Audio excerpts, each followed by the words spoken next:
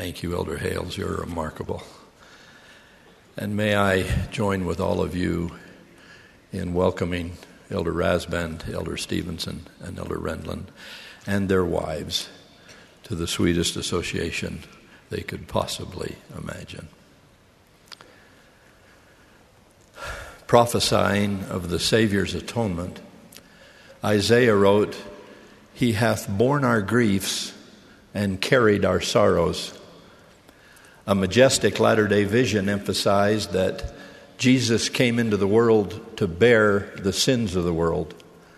Both ancient and modern Scripture testify that he redeemed them and bore them and carried them all the days of old.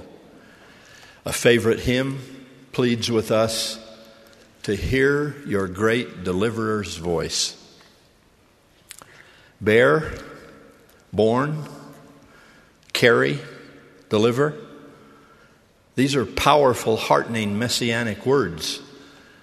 They convey help and hope for safe movement from where we were to where we need to be, but cannot get without assistance. These words also connote burden, struggle, and fatigue. Words most appropriate in describing the mission of Him who, at unspeakable cost, lifts us up when we have fallen, carries us forward when strength is gone, delivers us safely home when safety seems far beyond our reach.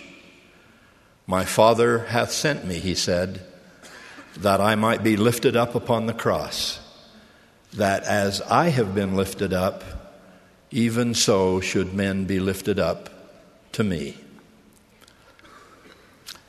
But can you hear in this language another arena of human endeavor in which we use words like bear and born, carry and lift, labor and deliver? As Jesus said to John, while in the very act of atonement, so he says to us all, "Behold thy mother." Today I declare from this pulpit what has been said here before, that no love in mortality comes closer to approximating the pure love of Jesus Christ than the selfless love a devoted mother has for her child. When Isaiah, speaking messianically, wanted to convey Jehovah's love, he invoked the image of a mother's devotion. Can a woman forget her sucking child, he asks? How absurd, he implies, though not as absurd as thinking Christ will ever forget us. This kind of resolute love suffereth long and is kind, seeketh not her own, but beareth all things, believeth all things, endureth all things. Most encouraging of all, such fidelity never faileth. For the mountains shall depart and the hills be removed, Jehovah said, but my kindness shall not depart from thee. So too say our mothers. You see, it's not only that they bear us, but they continue bearing with us. It's not only the prenatal carrying, but the lifelong carrying that makes mothering such a staggering feat. Of course, there are heartbreaking exceptions, but most mothers know intuitively, instinctively, that this is a sacred trust of the highest order. The weight of that realization, especially on young maternal shoulders, can be very daunting. A wonderful young mother recently wrote to me, and I quote from her letter, "How is it that a human being can love a child so deeply that you will willingly give up a major portion of your freedom for it? How can mortal love be so strong that you voluntarily subject yourself to responsibility, vulnerability, anxiety, and heartache, and just keep coming back for more of the same? What kind of mortal love can make you feel, once you have a child, that your life is never, ever to be your own again? Maternal love, she says, has to be divine. There is no other explanation for such feelings. What mothers do is an essential element of Christ's work, she concludes.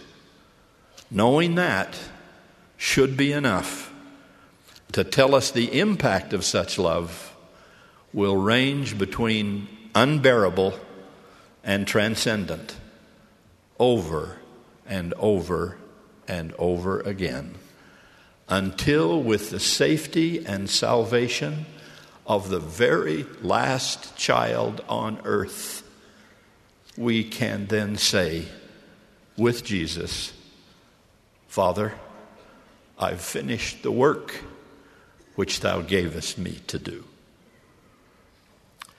With the elegance of that letter echoing in our minds, let me share 3 experiences reflecting the majestic influence of mothers witnessed in my ministry in just the past few weeks.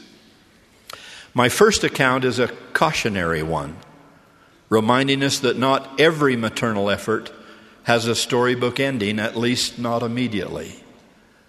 That reminder stems from my conversation with a beloved friend of more than 50 years who was dying away from the church he knew in his heart to be true.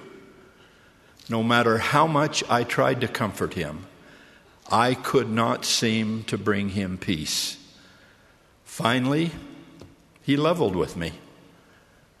Jeff, he said, however painful it is going to be for me to stand before God, I cannot bear the thought of standing before my mother. The gospel and her children meant everything to her. I have broken her heart, and that is breaking mine. Now, I'm absolutely certain that upon his passing, his mother received my friend with open, loving arms. That's what parents do. But the cautionary portion of this story is that children can break their mother's heart. Here, too, we see the comparison with the divine. I need not remind us that Jesus died of a broken heart, one weary and worn out from bearing the sins of the world. So in any moment of temptation, may we behold our mother as well as our Savior, and spare them both the sorrow of our sinning. Secondly, I speak of a young man who entered the mission field worthily, but by his own choice returned home early due to same-sex attraction and some trauma he experienced in that regard. He was still worthy, but his faith was at crisis level. His emotional burden grew ever heavier, and his spiritual pain was more and more profound. He was by turns hurt, confused, angry, and desolate. His mission president, his stake president, his bishop spent countless hours searching and weeping and blessing him as they held on to him. But much of his wound was so personal that he kept at least parts of it beyond their reach. The beloved father in this story poured his entire soul into helping this child. But his very demanding employment circumstance meant that often the long, dark nights of the soul were faced by just this boy and his mother. Day and night, first for weeks, then for months, that turned into years, they sought healing together. Through periods of bitterness, mostly his, but sometimes hers, and unending fear, mostly hers, but sometimes his, she bore. There's that beautiful, burdensome word again. She bore to her son her testimony of God's power, of his church, but especially of his love for this child. In the same breath, she testified of her own uncompromised, undying love for him as well. To bring together these two absolutely crucial, essential pillars of her very existence, the gospel of Jesus Christ and her family, she poured out her soul in prayer endlessly. She fasted and wept. She wept and fasted, then listened and listened and listened as this son repeatedly told her of how his heart was breaking. Thus, she carried him again.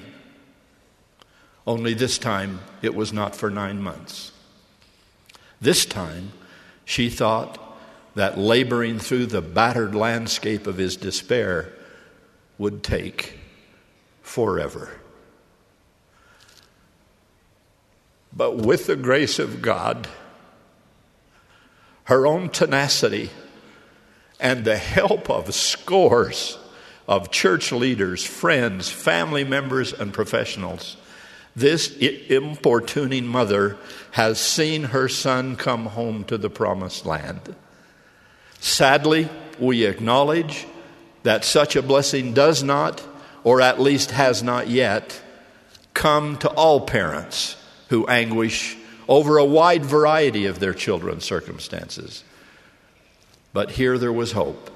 And I must say, this son's sexual orientation did not somehow miraculously change. No one assumed it would. But little by little, his heart changed. He started back to church. He chose to partake of the sacrament willingly and worthily. He again obtained a temple recommend and accepted a call to serve as an early morning seminary teacher, where he was wonderfully successful. And now, after 5 years, he has, at his own request, and with the church's considerable assistance, re-entered the mission field to complete his service to the Lord.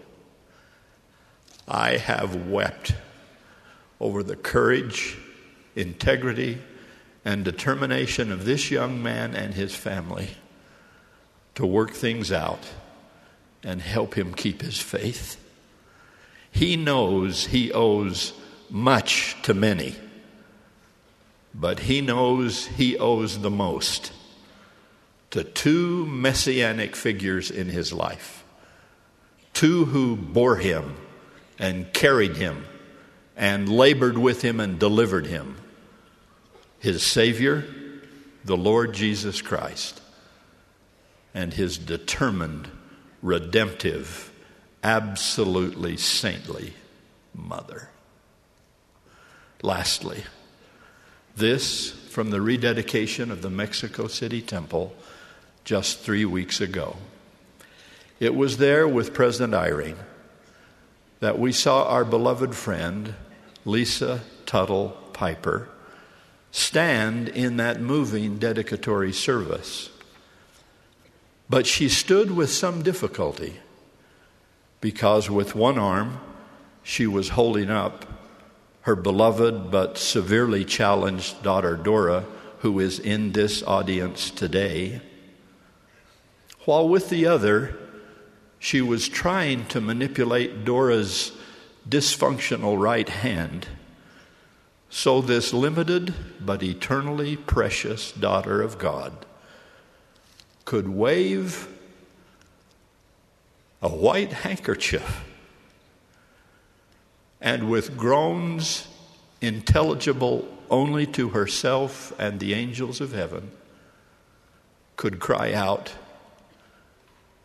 "Hosanna! Hosanna. Hosanna to God and the Lamb. To all of our mothers everywhere, past, present, or future, I say thank you.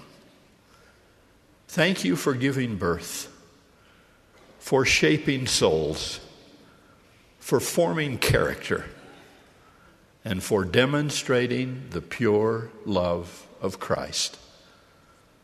To Mother Eve, to Sarah, Rebecca, and Rachel, to Mary of Nazareth, and to a mother in heaven, I say thank you for your crucial role in fulfilling the purposes of eternity. To all mothers in every circumstance, including those who struggle, and all will, I say, be peaceful. Believe in God and yourself. You are doing better than you think you are. In fact, you are saviors on Mount Zion. And like the Master you follow, your love never faileth. I can pay no higher tribute to anyone. In the name of Jesus Christ, amen.